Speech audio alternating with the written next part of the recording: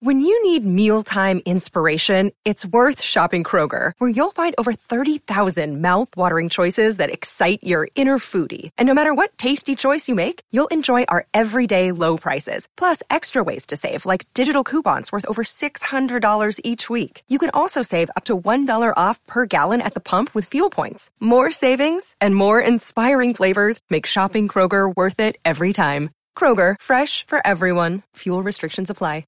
Another day is here, and you're ready for it. What to wear? Check. Breakfast, lunch, and dinner? Check. Planning for what's next and how to save for it? That's where Bank of America can help. For your financial to-dos, Bank of America has experts ready to help get you closer to your goals. Get started at one of our local financial centers or 24/7 in our mobile banking app. Find a location near you at bankofamerica.com/talktous. What would you like the power to do? Mobile banking requires downloading the app and is only available for select devices. Message and data rates may apply. Bank of America N.A., member FDIC.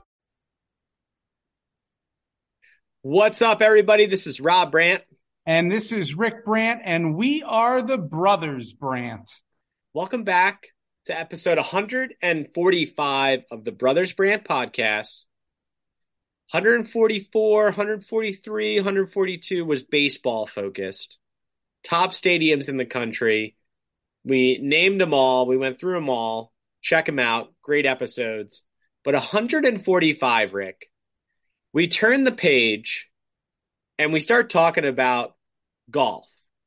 The PGA Tour, LIV merger, and the 2023 U.S. Open preview that starts on Thursday. This is going to be an action-packed drama recording we got here. Rob, hot takes coming in. And yeah, everybody loves golf. We love golf. Our listeners love golf. Our wives love golf. So let's get into it. This episode, we're first going to talk about the merger. And Rob, the golf world was shaken to its core on June 6th when PGA Tour Commissioner Jay Monahan and Yasir Al-Rumayyan, the trusted confidant of Saudi Arabia's Crown Prince Mohammed bin Salman, an overseer of his country's massive public investment fund, announced a merger between the two entities. Everybody, players included, were shocked. And the fallout is just continuing day in and day out. We finally get back out onto the course this weekend with the U.S. Open, and we're going to get into our picks and the Los Angeles Country Club. But first, Rob, tell us, where were you and how did you find out the news? Rick, I was riding the Peloton and I got pinged by ESPN, Bleacher Report, I think CBS. I think there was 5 or 6 pings on my phone. And I thought something happened at daycare with Jamie. I go, what's going on here? What's happening? Is Shelby texting me? Am I getting a text from daycare? What's happening? And I look and I read, LIV merges with PGA Tour. Unbelievable. Where were you? I had to stop my Peloton ride and read the articles. Everybody was trying to get a hold of everybody that likes golf. And my mother-in-law was texting me articles. What's going on? What's happening? Is the world ending? Everybody thought I knew the answers. Yeah, I feel like people came to us as if we were with Jay and Yasir, making the decision. And yeah, with him on June 4th. Yeah, we ironed out the details. It's been basically a week since this news is broken, and nobody still has any details about what's going on. It sounds as though the PGA Tour really kind of was, they knew that their fate, and it was imminent, that just legally they were going to be facing millions and millions of dollars. It was estimated that they had already spent $15 million on legal fees. And if they were to proceed for years down the road, as this looked like it was heading, they would be in the hundreds of millions of dollars spent with lawyers. And they just can't operate that way, Rob. They're a non-for-profit. They go around on a weekly basis, providing excitement to 42 cities throughout America. And they were just faced with this decision to partner with basically a trillionaire who they've made a splash in the golf world. There's no doubt about it. They pulled away some of the top golfers in the world. They paid them handsomely. And I think it's really boils down to the players. The players that left gave LIV and the Saudis this foundation to stand on and put the PGA Tour in a situation where they either had to come together now or it was going to be a troubling next 3, 4, 5, 6 years. Yeah. Those legal fees start to stack up. That was like wild when I was hearing about the millions of dollars that were spent on that. And then you're going up against trillionaire, and it's just, as our friend of the pod, Seth Greenberg, says, you can't hide money. Let's go back, Rick. Why don't you tell our listeners a little bit about LIV and how it started? If you don't mind, just give a little brief synopsis there. Sure, I'd be happy to. So it really dates back to April of 2016. And most of us, we're not familiar with the Middle East and Western Asia. I'm sure we've heard of Iraq and some other countries over there and all the oil and money that exists out there. But something that was created back in April of 2016 was what is called the Saudi Vision 2030. And this is a strategic framework created by their government to reduce the country's dependence on oil, diversify its economy, and develop public service sectors such as health, education, infrastructure, recreation, and tourism. And what they did, Rob, was they created this roadmap, if you will, for all the things that they need to invest in and pour billions of dollars in over a 14-year period so that by 2030, their country is really just a, regular country, because right now it's not, and it hasn't been for a long, long time. And so one of those sectors was recreation, sports, and entertainment. And as we've witnessed across the sports landscape for probably a good 2 years now, players are being bought by the Saudi government, specifically in soccer. And oh yeah, Ronaldo got paid like almost $1 billion to go play there. There's another player that's going over there. Messi turned it down to go to Miami recently.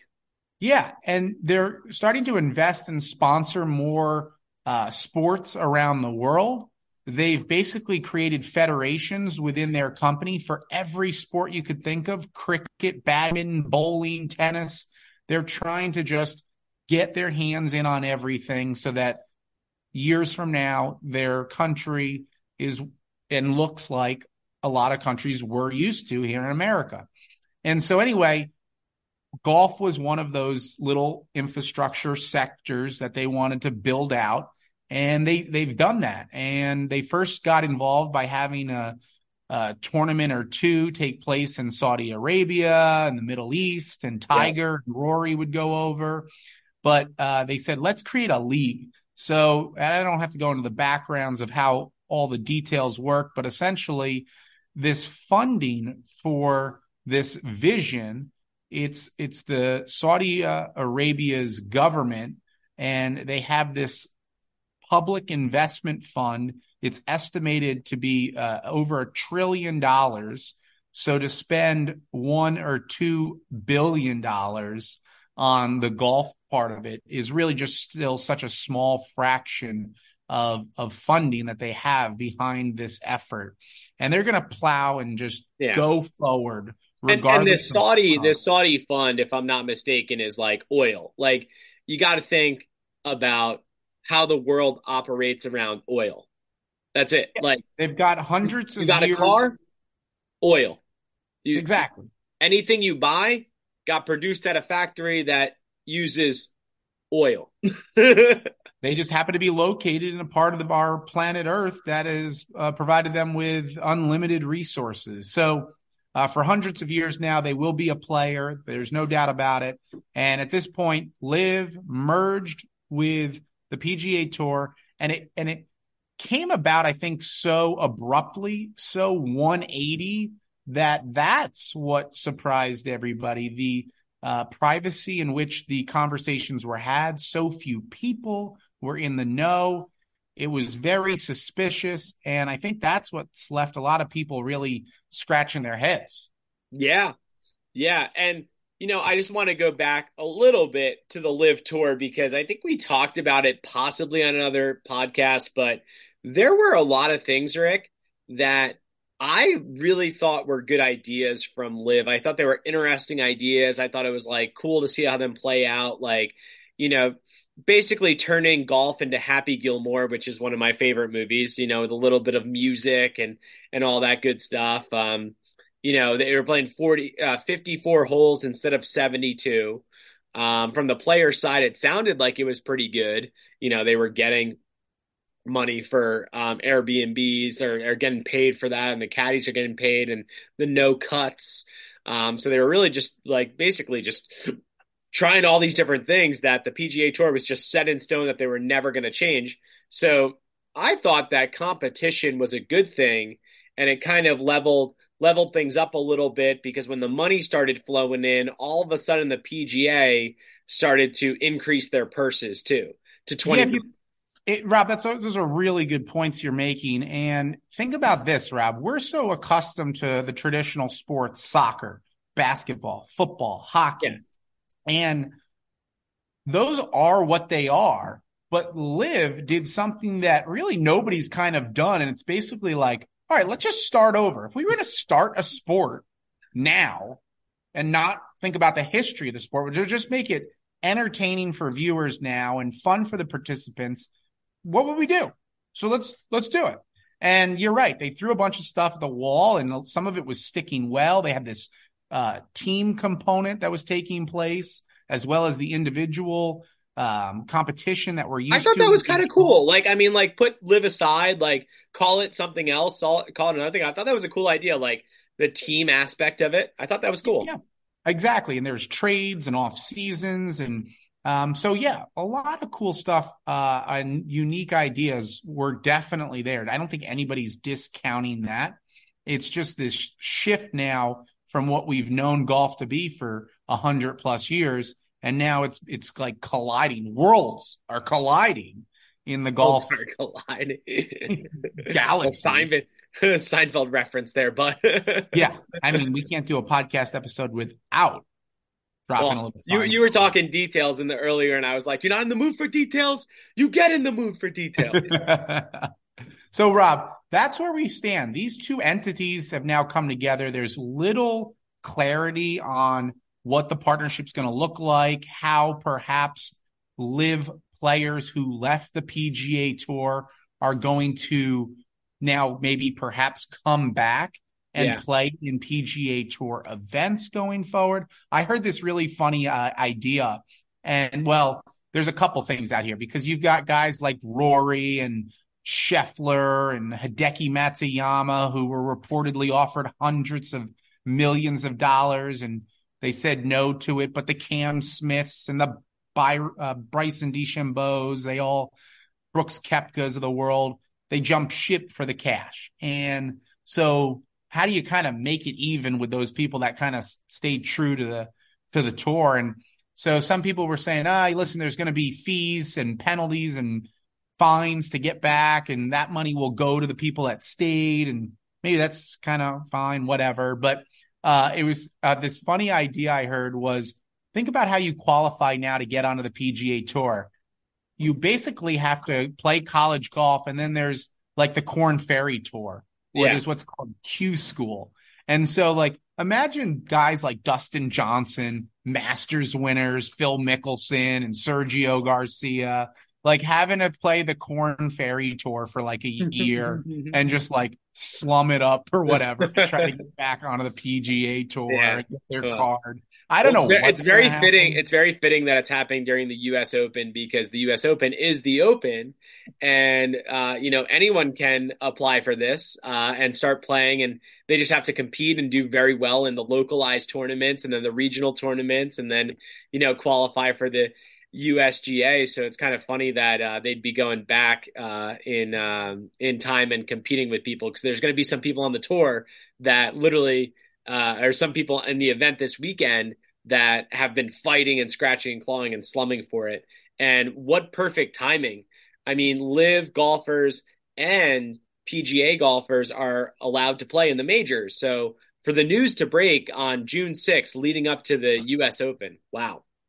Very cool. And maybe that's a perfect transition into this year's 2023 US Open at the Los Angeles Country Club, Rob. It's the 123rd playing of the US Open.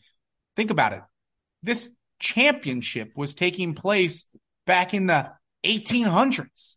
And here we are in Los Angeles, Hollywood, right down just in the most iconic, one of the cities in the world that people like just think of, New York, Los Angeles. And golf, it gets played in Los Angeles, but at Riviera, Tiger Woods' tournament, the Genesis, but not the Los Angeles Country Club. And I don't know if you've been following any of this on the Golf Channel, but they have been highlighting this course and the renovations, and it's just bonkers what this layout is going to offer us as viewers, and the excellence that these players are going to have to play with this week if they want to win the U.S. Open, one of the four majors.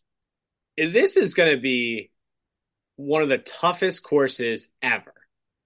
Yeah, it is. It's going to be the longest course in the history of the tournament, 7,423 yards. So let's just start with that. I'm looking at par threes, Rick, and when look, I don't mean to brag, but you're talking to 100.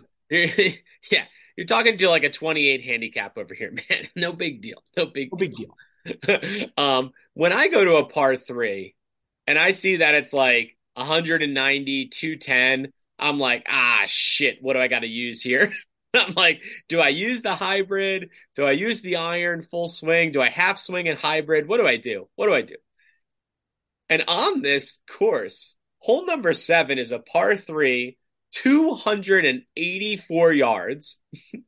And then hole number 11 is a par 3, 290 yards. Let's talk about that right there, Rob. Wild. This will be the longest par 3 hole in the history of the U.S. Open. 123 years of this tournament, and every year there's 3 to 4 par 3s on a golf tournament. So do the math there, and you're probably somewhere up in like 600, 700, 800 par 3s ever played in the U.S. Open. And this week we're going to see the longest one ever, 290-yard par 3. Some players are talking about using a driver and a half swing in it. And that's just going to be crazy to see. And on the flip side, what would you use? For me, I'm doing driver full swing, and that's a layup. Like if I hit my driver the best and it goes the farthest, I'm probably like with a good roll at 250. So then I'm like a pitching wedge out. All right. But these guys are the pros. And then you got a one putt. Yeah, exactly. But this year, Rob, in addition to the longest par 3 ever, there might end up being the shortest par 3 ever. Yeah. They have a par 3 on this course that if they move the tee box up, which it's reported they might do 1 out of the 4 days, and if they move the pin location from the back of the green to the front of the green, making the tee box and the pin the hole the closest it possibly could be, it will play a mere 78 yards, which is hilarious for professional golfers to be playing a 78-yard hole. That's absurd. I didn't know that they were going to do that. Yeah, so get ready for this. It's going to be a really fun tournament to watch. This year, it will mark the largest purse in the history of the U.S. Open. $20 million are at stake. $3 million will go to the winner. And a fun fact about the U.S. Open is they award and pay out all participants. A lot of tournaments, it's you've got to make the cut.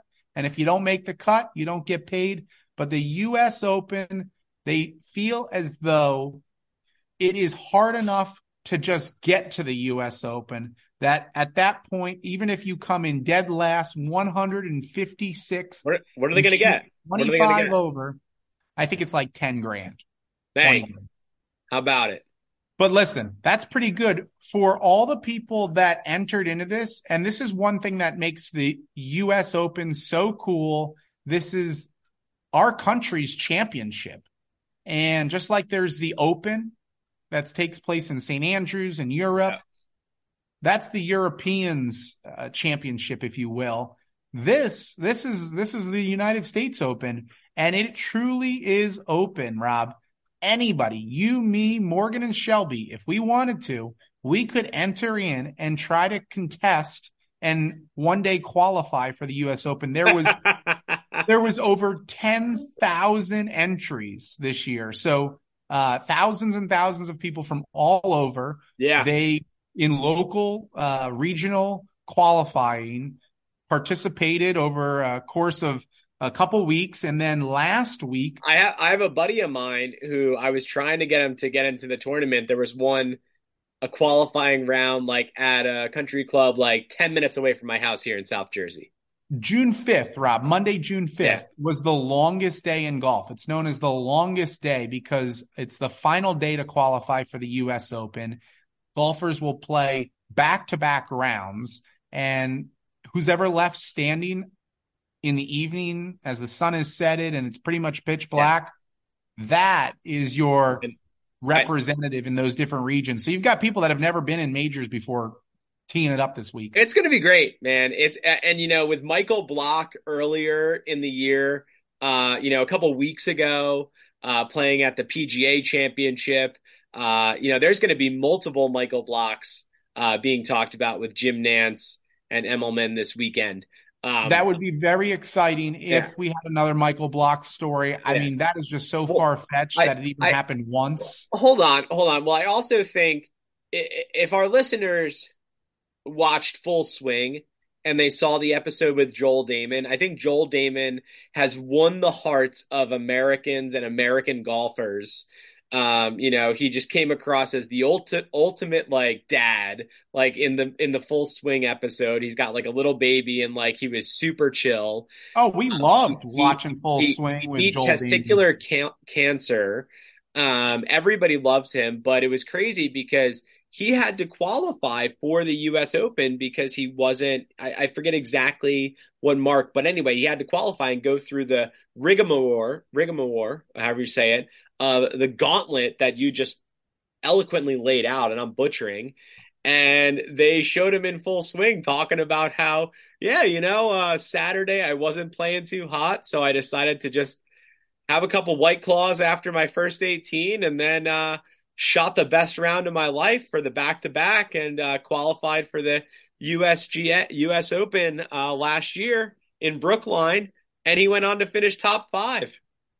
It's true, and he was a big part of the Brookline story last year come the weekend, and let's just talk about that there. Let's go back and relive the country club in Massachusetts and Matthew Fitzpatrick winning his first major, where as an amateur, he won a championship 13 years prior. How about last year's U.S. Open? That was unbelievable. That was unbelievable. That storyline was awesome. You couldn't script a better one.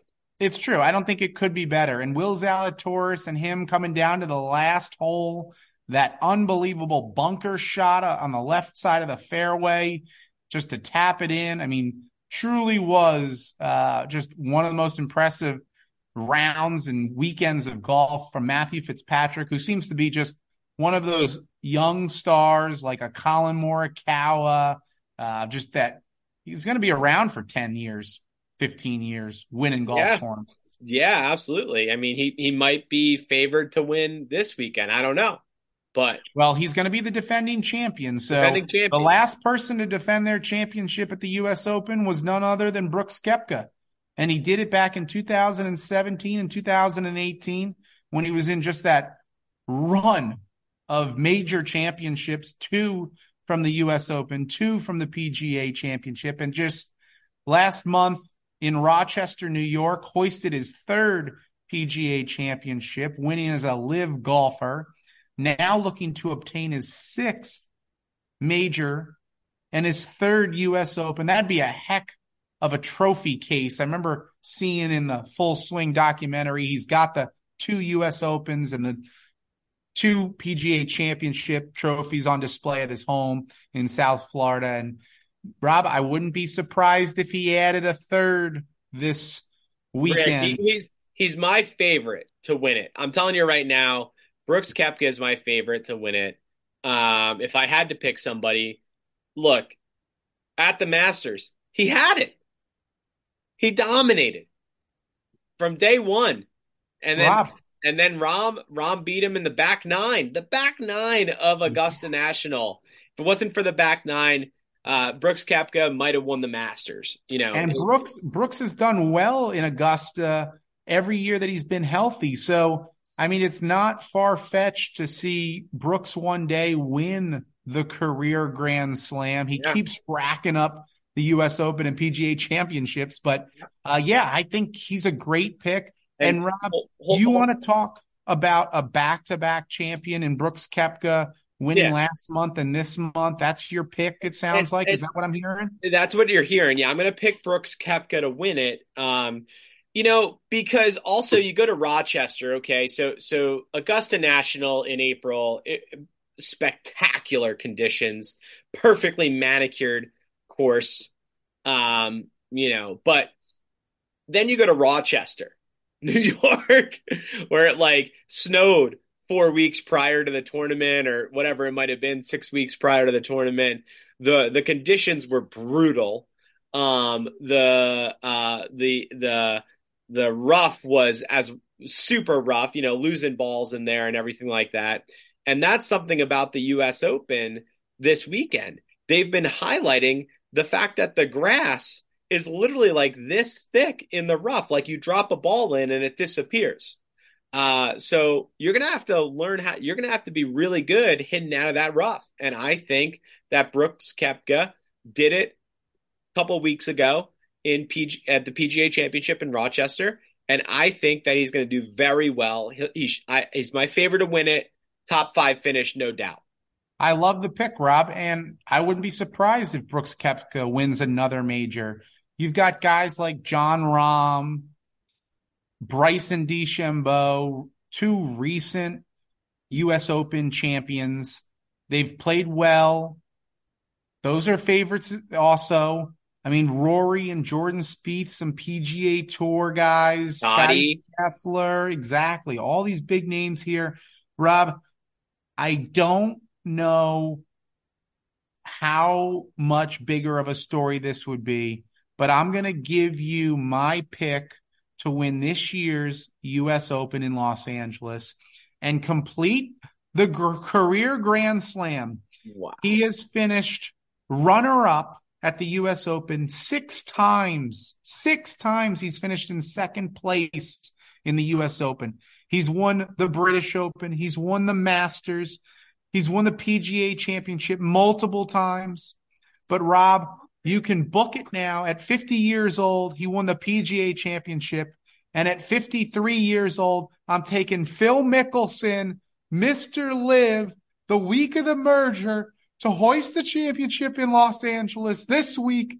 That's my pick, Phil Mickelson. Wow. Wow. You didn't see that one coming, did you?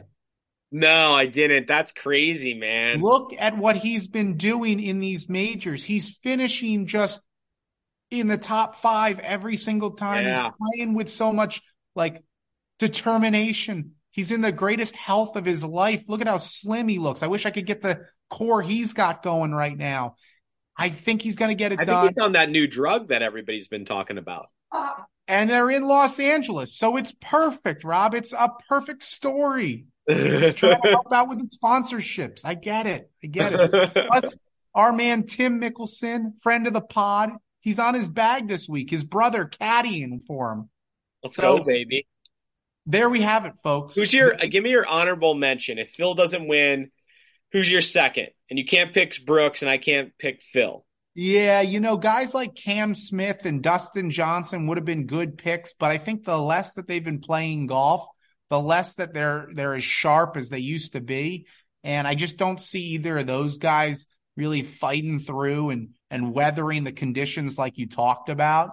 I've loved what I've seen out of Shane Lowry lately on the PGA Tour. He's been Shout out to Shane O. That's right.